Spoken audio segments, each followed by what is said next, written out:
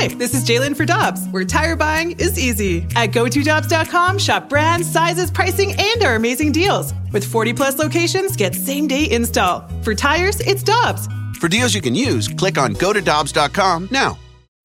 When you need mealtime inspiration, it's worth shopping Kroger, where you'll find over 30,000 mouth-watering choices that excite your inner foodie. And no matter what tasty choice you make, you'll enjoy our everyday low prices, plus extra ways to save, like digital coupons worth over $600 each week. You can also save up to $1 off per gallon at the pump with fuel points. More savings and more inspiring flavors make shopping Kroger worth it every time. Kroger, fresh for everyone. Fuel restrictions apply. This is the Carricker and Smallman podcast on 101 ESPN. Good morning and welcome to Carricker and Smallman on 101 ESPN. It's 7 o'clock. Your time check brought to you by Clarkson Jewelers, an officially licensed Rolex jeweler with Michelle Smallman. I'm Randy Carricker, and it's great to have you with us for the next 3 hours. Michelle, good morning. How are you doing? Good morning, Randy. Happy Tuesday. I'm doing well. How about you? I'm doing well here at 7 o'clock on a Tuesday morning. We're talking about our favorite fries. That's such a random thing, but that's when fry conversations pop up. Is it 7 in the morning? You know how they say it's 5 o'clock somewhere? It's fry time somewhere. Yeah, fries, people usually think lunch, dinner time. I feel like fries are one of those universal things that you can enjoy at any time of the day. Thing is, you can't reheat them. You can't just bring them home and reheat. No. Maybe the worst reheated food is the fry. I don't like leftovers, so I've never even attempted, Randy, to reheat a fry, and I wouldn't disrespect fries in that way anyway. Any leftover under any circumstances. It is the weirdest thing about me. I can't do it. I've never had leftover pizza, which some people say is the second day is better. Mm-hmm. It's just something if it was once one temperature, I don't like to reheat it. Like the thought of reheating pasta for a second day makes me ill. It makes me nauseous. It's weird. I know. It's very weird. Turkey, like Thanksgiving turkey, the leftovers are the best thing. See, this is where it gets super weird. The turkey was once hot. If you keep it cold and you make it into a turkey sandwich, maybe with some Miracle Whip, a little Swiss cheese on a Hawaiian roll, that I'm down with. Okay, good. Yeah, it's just then reheating it makes me, ugh. Freeze Pops is here. Colin is here. We're going to talk to Marley Rivera of ESPN at the bottom of the hour. Also coming up in this show, Blues broadcaster John Kelly will join us in the Blues booth. And Joe Buck will be with us at the top of the 9 o'clock hour. Tonight, ESPN TV at 6 o'clock. Is showing Game 6 of the 2011 World Series. We'll talk about that, what Joe's been up to under quarantine, and a lot more. On opening day, what would have been the Cardinals opening day, the Cardinals live streamed Game 6, and I made a great cup of coffee, and I settled in, and I watched it, and it was one of the highlights of quarantine for me. So if you haven't gone back and watched that game in a long time, I highly suggest you do so, because it's truly one of those things that every time you watch it, you see something that you didn't remember, and hearing Joe Buck say, "We'll see you tomorrow night," it brings back those feelings, even if you've watched it 100 times. And you get a chance to see it for your 101st time tonight on ESPN at 6 o'clock. Meanwhile, 2020 baseball, New York, California, Texas say they're moving toward a pro sports return. Yesterday, Governor Andrew Cuomo of California, the California Governor Gavin Newsom, and Greg Abbott in Texas all said that professional sports could resume in their respective states in the near future. One of the most interesting aspects of this, and there are a lot of angles we can take here, Michelle, is that last week, literally a week ago, Gavin Newsom, the governor of California, said, when asked about pro sports being played in California with or without fans, he said, that's something that we'll revisit in July. Here we are on May 19th, and he's saying, yeah, in June, you guys can get up and running if you want. Which is kind of a head scratcher. And didn't they extend the stay-at-home orders in California as well? They did, and the mayor of Los Angeles, Eric Garcetti, said last week, actually he said 4 days ago, and has not changed. I don't know if he's spoken to the media since Newsom did yesterday, but the mayor of L.A. said he can't envision sports in L.A. in 2020. Well, that is not great to have two officials not on the same page. Mm-hmm. And if you're a sports organization and you're trying to figure out the logistics of things here, that's certainly not something that you want to see, is that two of the highest ranking officials are not on the same page. But I think this is something that we've talked about with a lot of people when they talk about baseball potentially coming back, sports potentially coming back, about how wherever these hubs are going to be, you're going to have to abide by the rules in place in those states. So if California has extended their stay-at-home orders, what does that look like for potentially Major League Baseball players if they're playing in California? Right. And there are going to be qualifications in California. Here is Gavin Newsom. Sporting events, pro sports in that first week or so of June without spectators and modifications and very prescriptive conditions also can begin to move forward, and a number of other sectors of our economy will open up again if we hold these trend lines in the next number of weeks. They have to hold the trend lines, and he said very specific in terms of rules for baseball, basketball, hockey coming back, and baseball has very specific rules. And Rob Manfred has been in touch with Newsom, and I have to believe that's a big part of the reason that he's saying this is because baseball has 67 pages worth of rules to come back to. One of the things, Randy, that made a lot of sense for me when Florida was mentioned, when Arizona was mentioned, when the NHL proposals were being floated and Las Vegas was mentioned, there's not a lot of logistics as far as travel and accommodations are concerned when you think about those places. When you think about Las Vegas in proximity to the arena, there's a ton of hotels. Same thing in Arizona and Florida in proximity to the ballpark. In Los Angeles, they don't have that necessarily. It's not as neat of a package as it would be in those other cities. And I wonder how Major League Baseball is approaching that and how logistically that would work as to where players would be stationed. Because I think that would be harder to control. If different teams, if things were more spread out, that would be harder to monitor if you're Major League Baseball. It would seem, especially as we start to get more and more traffic, specifically in California, as they start to reopen, because there are going to be many more opportunities, you would think, to contract the virus if there are more people out and about. That's a great point about Vegas, because the hotel is literally right next door to the arena. Right. And in the NBA, whether it's Orlando or Vegas, everything is self-controlled. It's everything is in one space, a self-confined space. Baseball is going to be more difficult in that regard. It'll be easy in St. Louis because the ballpark's right across the street from the hotel. But in LA, you have to drive around. You do. And yeah, my initial, at first blush, my initial thought was, great. The more states that are saying we're open for business for professional sports, the more likely that this gets done. So while I certainly have questions about how this would unfold, I'm not going to poo-poo the idea because I want sports to return. And if you asked me a week ago, I would have said, okay, baseball's being played, but the Angels and the Dodgers are playing in Arizona. If California and New York are opening up, then why should anybody else not? That's a great question. But then I think a lot of people might be asking, should New York and California be opening up? That's another question. But with the testing that'll be in place for Major League Baseball specifically, and the way that Rob Manfred and his staff have set it up in terms of testing, in terms of the restrictions for players, it seems like it's as foolproof a situation as you could have.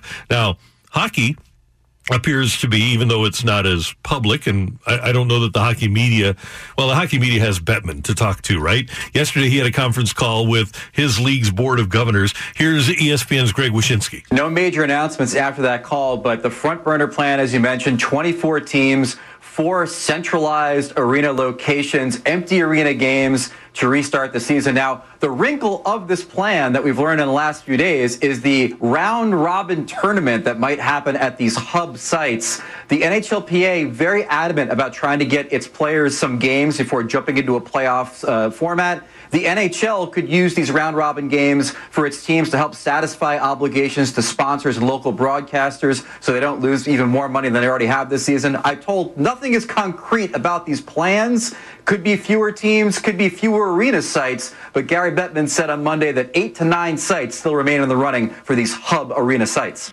So from that standpoint, they have some work to do, but I am intrigued by the idea of the round-robin tournament. It really doesn't benefit the Blues tremendously because they would have had the seeding advantage during the regular season, but the Blues are really good. So a round-robin tournament shouldn't bother them much. I do think you have to have each team playing the same amount of games as you head toward a playoff scenario. I agree. And I really think any scenario you throw at this Blues team, they're going to be able to adapt because they're that good and they're that malleable. But with the NHL specifically, with baseball, you've kind of been hearing kind of the same build towards things. And while you understand that there's still some things to be ironed out, they've basically thrown their proposal on the table and we know what it's going to look like. Basically, if it's going to happen. With the NHL, I don't know how you feel, Randy. To me, it's been an up and down emotional roller coaster because one day you feel like we're getting really close to something happening. Then the next day, there's not a lot of movement. Then the next day, you'll hear, okay, well, they're still considering this. But it makes me more nervous with the NHL that there's been whispers, if you will, and rumors, but not so much of a concrete plan. The fact that they're still considering hub cities at this stage of the game, it's like, come on, guys. And yesterday, it was 2 hub cities, and now today, we're back to 4, I would think, and they're considering 9, like you said, 8 or 9. Maybe it's just a matter of they're following the virus. Maybe the teams just leave them rather than they're trying to take charge and see what happens.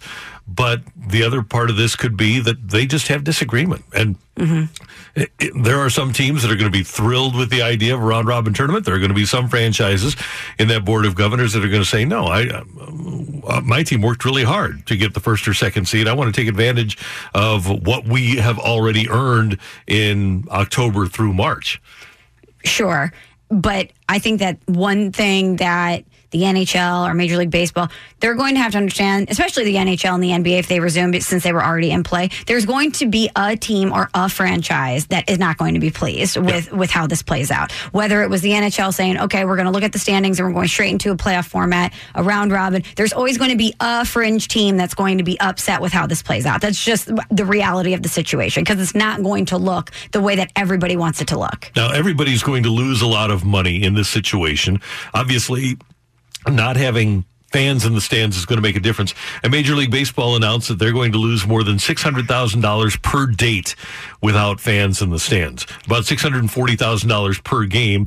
And I do think, while I am somebody who agrees that if the owners are losing money, that there should be a partnership in losing money, I think it's pretty disingenuous for the owners to say we're losing X amount of dollars, but then not open the books to the players. Yes, I know that this is a negotiation, and I know that everyone's vying for what they want to achieve out of this, but I just wish that there was more transparency here between both parties. And I know that in a perfect world, that's exactly what you would get. But in reality, this is a negotiation. Both of these parties are not going to do that. But I just think when you look at what's at stake for both sides, monetarily, long-term, for the country, what everybody wants to happen, it's in everyone's best interest to be more transparent with one another to get these moving. And it's interesting because whichever person that you talk to, whether it's you or myself, obviously Brad Thompson's going to have a different look on this. John Brebbie is going to have a different look. Bill DeWitt's going to have a different look.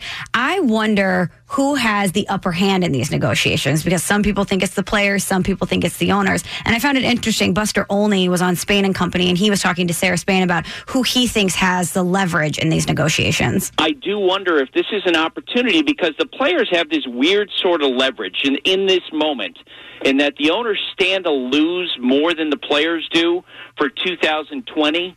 And so I wonder if it'd be, and just having talked to agents and people around the game, it would be a great time if you're Tony Clark, head of the Player Association, and you were to go to the owners and say, look, let's wrap 2020, 2021 into the next labor agreement. We'll help you out with your salary losses, your financial losses for this year. But on the backside of this, we get some help on free agency, on service time manipulation, on the tanking that's been going on in baseball. There is an opportunity right in this moment. So you'd hope that what Buster Olney's saying is true and that Tony Clark would recognize that opportunity and say, okay, if we do in fact have some leverage here, let's go to the owners and try to broker a deal. That's the way I would approach it. As we said off the air, the owners have no problem in making their house payments. Players ultimately are highly leveraged. Remember during the football lockout in 2011, there were multiple players that had taken out loans at 50% interest. Patrick Ewing used to say, yeah, we make a lot of money, but we spend a lot of money. Mm-hmm. And they do. Players are, even if they're making $6, $7, $8 million a year, many times spending up to their salaries. And while I don't disagree with what Buster Olney says, I think at the end of the day, if this were going to be a stare down, if this season had to be canceled because they couldn't come to an agreement financially, players would suffer more than the owners would. I agree with you.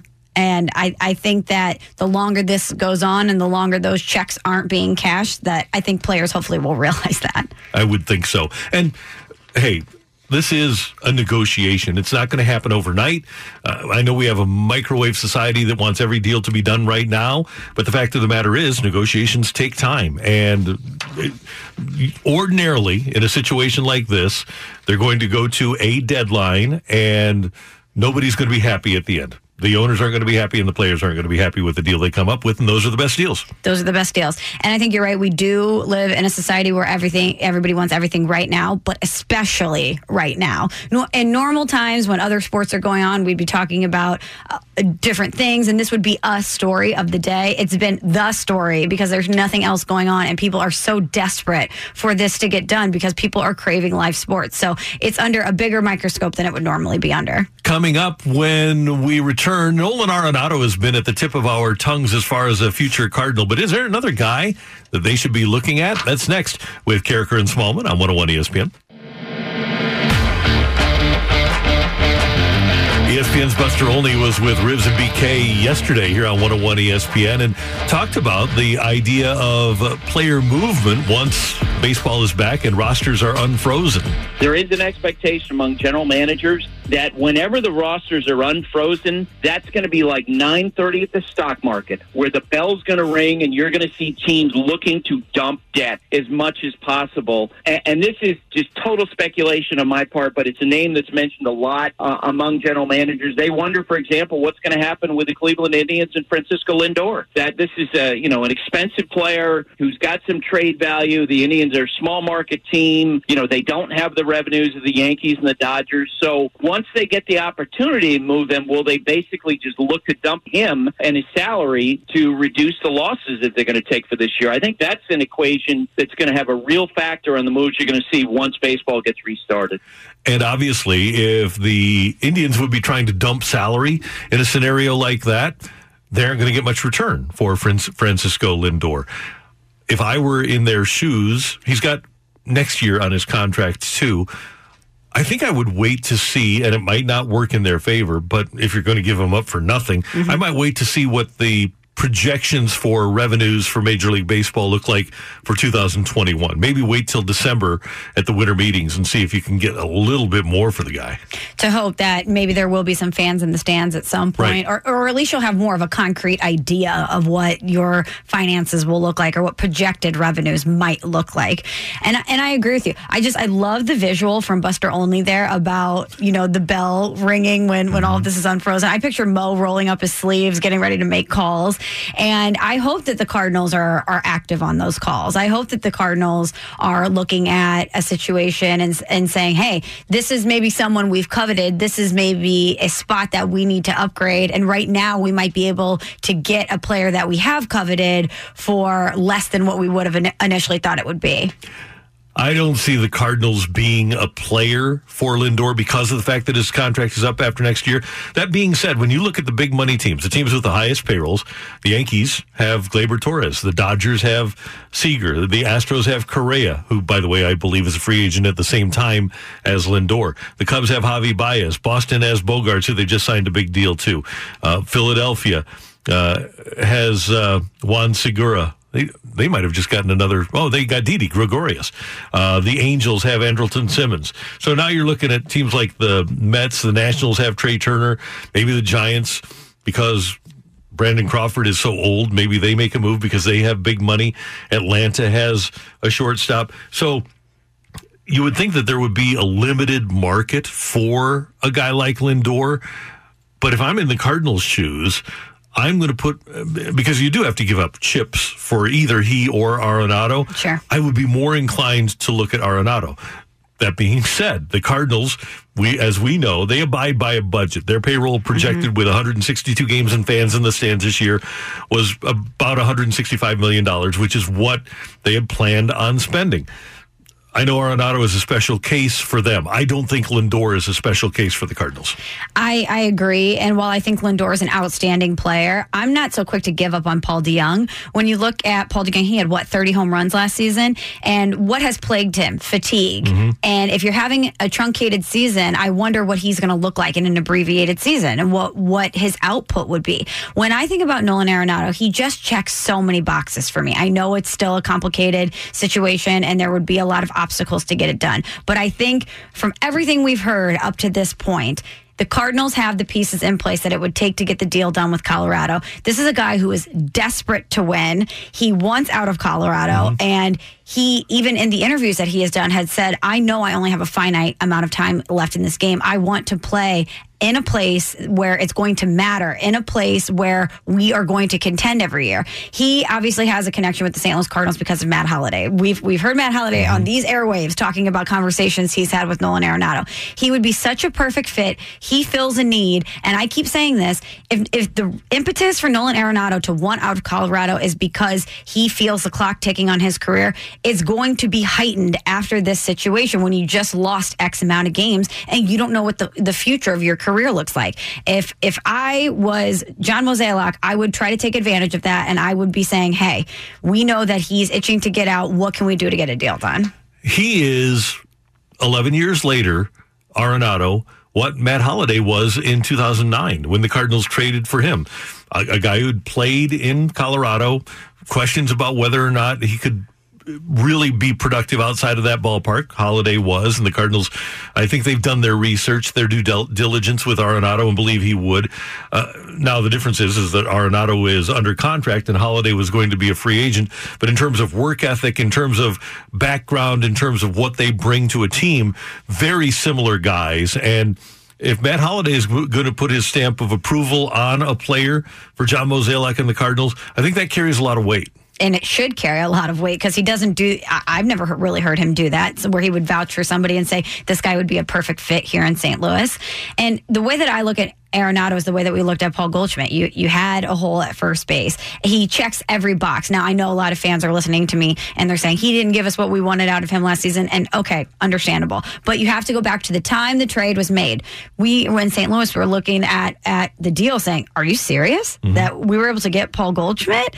And I think that Nolan Arenado carries that same sort of value for the Cardinals in so many ways. And not that you are going to need to convince anyone to be watching these games once baseball returns, and not that you're going to need anyone to be convinced to return to the games in St. Louis when they're allowed to return to the games in St. Louis. But adding Nolan Arenado into this team is just another reason for fans to want to spend money, to buy his jersey, to watch all of those games. And I just think if you're Bill DeWitt and if you're John Mozeliak and if you're Michael Gersh, you're looking at this situation and you're saying, is now the time to strike? Is now the time to pounce? And if you're the Cardinals, you also have to look at not just this year or 2021. You have to look at, through 2027, what does our sport look like? And they have algorithms. They're looking at this, whether or not they're going to have fans in the stands, what their TV contract is going to look like. Ultimately, the Cardinals are not going to put themselves in a position to lose money. But with the way their contracts are set up, they should be able to get a guy like Arenado. I don't think, at least the Cardinals' MO, has to not get into bidding wars. I don't think that they'll get a guy like Lindor with the threat that he could wind up going into free agency and they would have to bid for him. I think they want cost certain. I know they want cost certainty. What do you think the BFIB thinks? Do you think that at this stage of the game, May 19th, that they would prefer Lindor or Arenado? I would think that most people would want Arenado because he's professed his love for the Cardinals. He spent a lot of this time watching old Cardinal games and watching the Freese home run and watching what Albert and Matt Holliday did when they were playing. He's a guy that seems to be all in on St. Louis. Kind of like Goldie. And isn't that exactly what you want?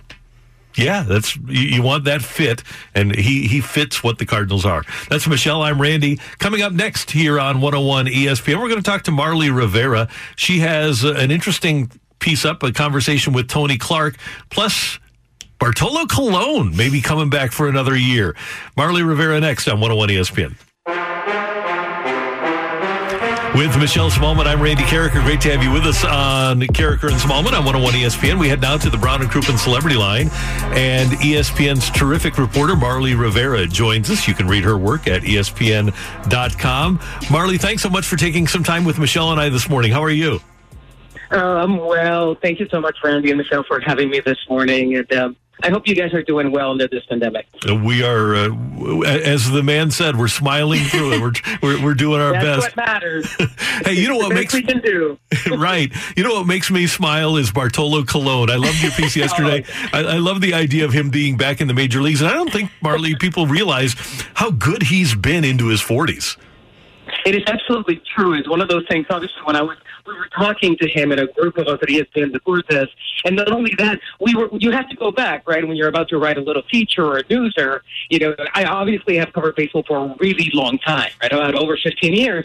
But you have to go look back at the stats. And I went back to look at everything, and you're like, oh, shoot, he has been terrific. Like, it is one of those moments that you truly forget that over a 21-season career, how many accomplishments he's had. He's not only like, we know all these great Latin pitchers, some of them in the Hall of Fame, like the great Pedro Martinez. He has more wins than Pedro. Now, we do have to qualify that with the fact that Pedro, retired very young. And Bartolo, as you guys read yesterday, he turns 47 on Sunday and still wants to play some baseball. That's incredible, Marley. Another one of your pieces that obviously got a lot of play here in St. Louis, and people should read it at ESPN.com, was your conversation with Yadier Molina about his future potentially without the Cardinals. And you had so many great nuggets in there and such great insight from Yadi. It was really nice to hear him be so forthcoming. And one of the things that he spoke about is his legacy, his place in not only baseball currently, but in the history of baseball. And I know that one of the things that you had discussed with Yadi is the fact that he's not ready to hang it up, and that he is thinking about, hey, if I can't get a deal done with the Cardinals, I will wear another uniform moving forward because I still feel like I have stuff to contribute to this game. So I wanted to present this to you. Do you think if Yadi really understands his place in the game and understands his legacy, that he's thinking about what it would look like from a kind of a storybook standpoint if he were to finish his career in St. Louis? Do you think that's something that carries weight with him?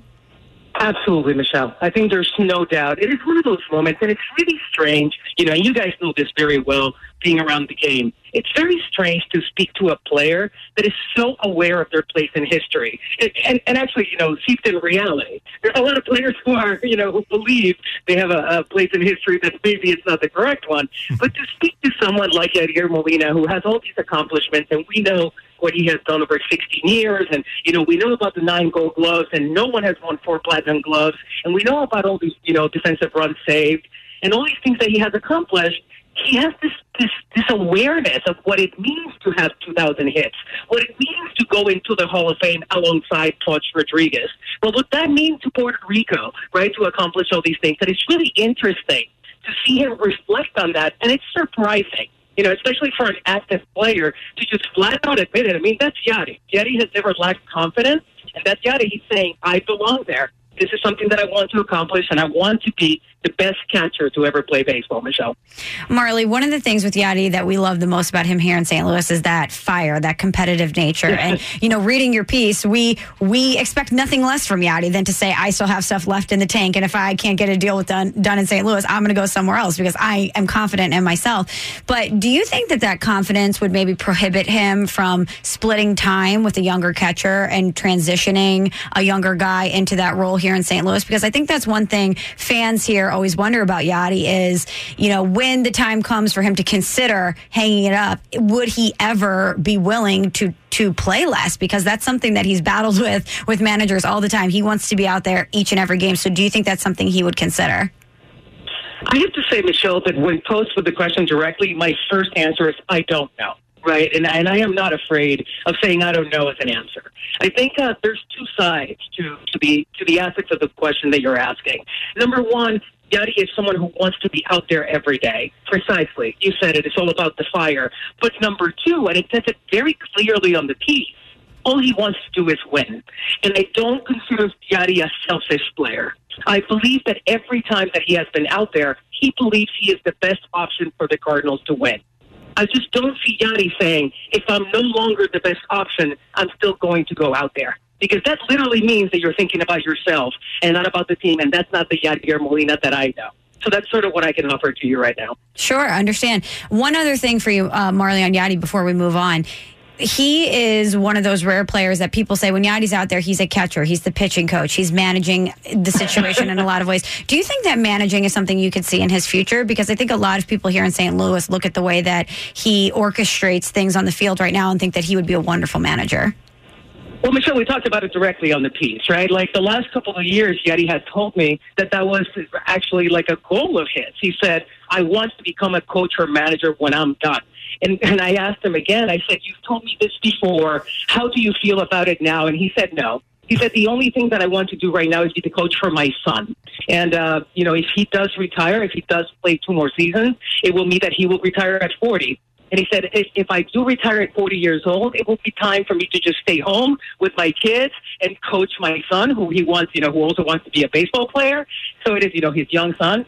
So it's interesting that he has changed his mind. I think that playing a little bit longer led him right now to that decision. But he also left that door open and specifically said, that's what I think right now. I certainly don't know what I'm going to think in a few years. ESPN.com's Marley Rivera with us on 101 ESPN. Marley, it would be interesting if Yadi would get a contract and play through 2021. Albert Pujols' contract with the Angels also ends after 2021. How about if those two retire after the same season and ride off into the sunset and into Cooperstown together? I mean, what wouldn't be cool, right? The last time, and this is just from the top of my head, that I remember 2 Hall of Famers or future Hall of Famers playing together with, I had the honor of covering Derek Jeter and Mariano Rivera. So I covered that team for a very, very long time as a Yankee beat writer. So it's interesting that maybe that's what could happen in St. Louis. Hey, we can all dream. We would really like to see that. How about we see Pujols 5, next to Yadier Molina? Why not? It would be really poetic. But then in the end, that's us thinking as baseball fans with our heart. And one of the things that happens is that John Mozeliak and the Cardinals can only think about winning, right? Like the Cardinals are in the business of winning championships. They're not in the business of nostalgia. So as much as we like it, and as much as it would be wonderful, if it is not the right choice for the St. Louis Cardinals to win a championship, I just don't see it. Marley Rivera, what impression are you getting from players over the last couple of days about ownership's 67-page proposal in regards to health? Well, I think that they appreciate that it's very comprehensive. So that is number one. Because one of the things, we just published a Q&A today. I was speaking to lefty Chris Sale, and one of the things that he was telling me was the fact that they want to focus on safety, right? Health and safety should be number one. But baseball is a business, and we know that dollars and cents are going to get in between any agreement that they can do here. And that is going to happen, and we know that. And that's already being leaked out there, right? Major League Baseball position, the PA's position. Everyone is starting a little bit of taking their corners. But if we focus on health and safety, which is what they all say, and a 67-page document gives you a little proof of that, it does tell you that Major League Baseball is thinking about health and safety. Because it isn't only about the players. Even if we don't have fans in the stands, which will be unfortunate, but maybe what needs to happen. We also have these players who interact with their families maybe at some point. They interact with the media. They interact with other people, with coaches, with people in the hotels they'll be staying. So it is very, very important that health becomes paramount. And that is what the players are saying. The 67-page, document, even though it looks really oppressive, and it's really big, this big volume, it's necessary. And finally, Marley, you were at the Super Bowl in Indianapolis in 2012. Michelle and I were too, and the story came up in The Athletic. And interestingly, you and Michelle both grew up idolizing Madonna. And Michelle has her Madonna story for you, and then I want you to tell yours. Yeah, Marley, I actually was in an elevator at the convention center. I had gone down to our rental car, so I was in the garage setting and had run up to the elevator. And as I had gone to one floor, the doors open and all these huge security guards get in, and then in rushes tiny Madonna, surrounded by them, to go up to her press conference that she had to do. So I couldn't really see a lot of her, but I was wedged in the corner with Madonna in an elevator at the Super Bowl. And then, so once she got to the press conference, Marley, take it from there. Well, it's really funny. I'm 45, so I grew up listening to Madonna's music. And I grew up in a really, really poor household in Puerto Rico. So it's not like I would ever had a chance to see her, right? Like, it was something that it just wasn't going to happen. So my first chance to ever see Madonna was in a Super Bowl press conference, out of all things. And they have brought me in, obviously, as a baseball writer. When things happen in New York, they need help, right? They need a lot more writers. So and the Giants were in the Super Bowl, as we well know. And so I went over to Indianapolis, and in the presser, I was like, this is my chance. I'm like, this is my only chance to ever speak to Madonna. I'm going to do it. So I pretended I had a question. It wasn't even like a real question, because I was writing a feature on wide receiver Victor Cruz, who has Puerto Rican heritage and used to celebrate his touchdowns with a little salsa dance. So I'm like, okay, this is my end. This is how I'm going to do it. And I raised my hands, and they called on me, and I asked her the question. And little did I know, and then I was going to start dancing, and I needed to do some sort of play-by-play of Madonna dancing, and I looked like a 12-year-old girl who was starstruck. I've never been, speechless in front of any athlete in my entire life, including like Michael Jordan. And now in front of Madonna, I can't utter a word. So it's really, it was really fun, and it's on YouTube. And my friend Dan Brown wrote this story, and I was really thankful that he included me. It was a story about interviews gone wrong, but I'd like to think that interview went right. That's fantastic. Marley, we always appreciate you taking time with us here in St. Louis. Thanks so much, and thanks for the great piece on Yachty and all you do, and we'll have you on again soon. Thanks so much, Randy, and thank you, Michelle, for having me. Take care. That is Marley Rivera with us on 101 ESPN. And then you had another Madonna, right? Did you have another Madonna story, or just the elevator story? That's the only one I can think of. Okay. I had a Lady Gaga story at the Super Bowl. There's a picture of you with Lady Gaga, isn't there? That's right. Yeah, I had to work for ESPN Radio the day of the Super Bowl. Myself and two of my colleagues, we were tasked with getting the interviews on the field after the game. That was the Patriots-Falcons Super Bowl. And so that's a whole nother story on how that went down at the end. But we had all three never done it before, and we were very nervous about figuring out the ways to get from our media seats down to the field. And so we got there as soon as the stadium opened. Let's say it was 1 p.m. and kick was at 7. I mean, we got there way too early, but we wanted to get there before all of the media stuff happened so that we could get up to our seats and figure out an exit strategy. So we did that. We did just that. We get up to the seats. We figure out a way to get down to the field. And when we get down to the field, there's hardly anybody in the building at this point, but we see someone at the 50-yard line, two people out there, and one person is a female, one's a male, and it looks like they're taking pictures. And I'm like, is that Lady Gaga? And sure enough, she was out there taking some photos on the 50-yard line. And as she was walking by, I said to her, like, good luck tonight. You're going to kill it. And she comes over and starts chatting with us. And my friend Allison, who works on the Dan Le Batard show, hates getting her photo taken at all times. She's the Grim Reaper on the show. She literally wears a death suit so she doesn't have to be on camera. And she's like, why don't you two get a picture together? And Lady Gaga pulled me in, a big side hug. And she's like, yeah, sure, come on in. And so hung out with Lady Gaga for a little bit. But then as soon as I separated from her, all the other media people that were kind of down there realized who it was, and they bum rushed her. But I got to tell you, she was so gracious. She hung out with everybody. She talked to everybody, took pictures with everybody. She was amazing. That's a cool memory to have, isn't it? Yep, that's because great. I couldn't believe that it was just her and one other person. You'd think that here's the Super Bowl halftime performers, one of the biggest stars in the world. You think she'd be surrounded by 30 bodyguards, but no, she was just hanging out. Coming up, get your text into the Air Comfort Service text line 65780. Freeze Pops will have Take It or Leave It next on 101 ESPN. Take it or leave it. Give us your feedback now by texting 65780. It's Take It or Leave It with Carricker and Smallman on 101 ESPN. Later on in the show, we want to hear from you with the Rhino Shield mic drop feature. You can download that 101 ESPN app for nothing. It's free, Michelle. People just go to the Google store or go to their iTunes store and download the 101 ESPN app, and they can send us a mic drop. Arenado or Lindor, if you have the choice. If you're the Cardinals and you're Mo, who you... And you know that the Cardinals love listening to this show, Randy. So if you make your voice heard, they're probably going to listen to it. The BFIB don't realize the power that they have within that organization, because the Cardinals don't want to play before no fans this year. Oh, maybe they have to, though. But we want to know who you want, Lindor or Arenado. Yeah, with that threat off the table, right? Yeah. It's kind of interesting. Tioli, Freeze Pops, how you doing this morning? I'm doing well. Had a bagel for breakfast. Nice. Feeling good, feeling full. So I'm ready to roll. All right, let's do it. Carbo loaded. Speaking of carbo loading, you guys asked Marley Rivera about Bartolo Colon, the big sexy, so I'm just going to pose the question to you guys. The Cardinals should sign Bartolo Colon. Take it or leave it. Yeah, I'm going to leave that. He should get a job in Major League Baseball. But I was thinking about this last week, Michelle, and we talked about it with John Brebbia.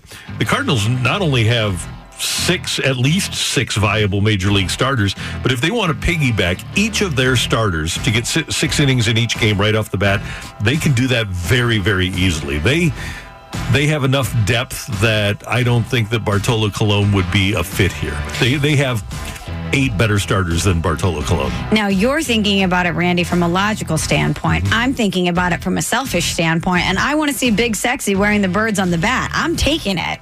If he'll hit a home run, it's a different animal. The home run, I think Gary Cohen said it was the greatest event in the history of sports when he hit it.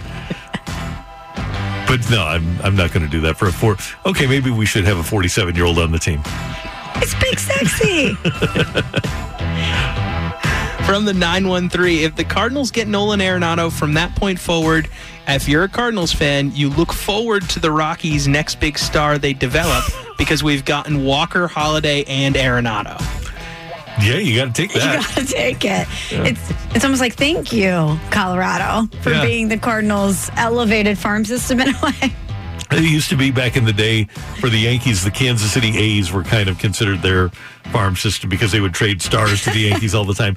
Yeah, they could be our version of the Kansas City A's. It is amazing that the Cardinals never got Troy Tulowitzki. It's fortunate that they didn't, but man, they were tied to Tulo for a long time. Oh my gosh. Do you think that the Cardinals and Arenado, the rumors that exist there, are more or less than what we've heard about Tulo? Because it felt like the Tulo thing was never ending.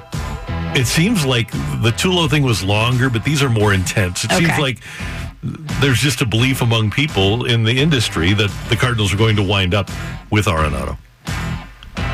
From the 314, the Cardinals getting Arenado means the team won't spend money to keep Flaherty. Take it or leave it.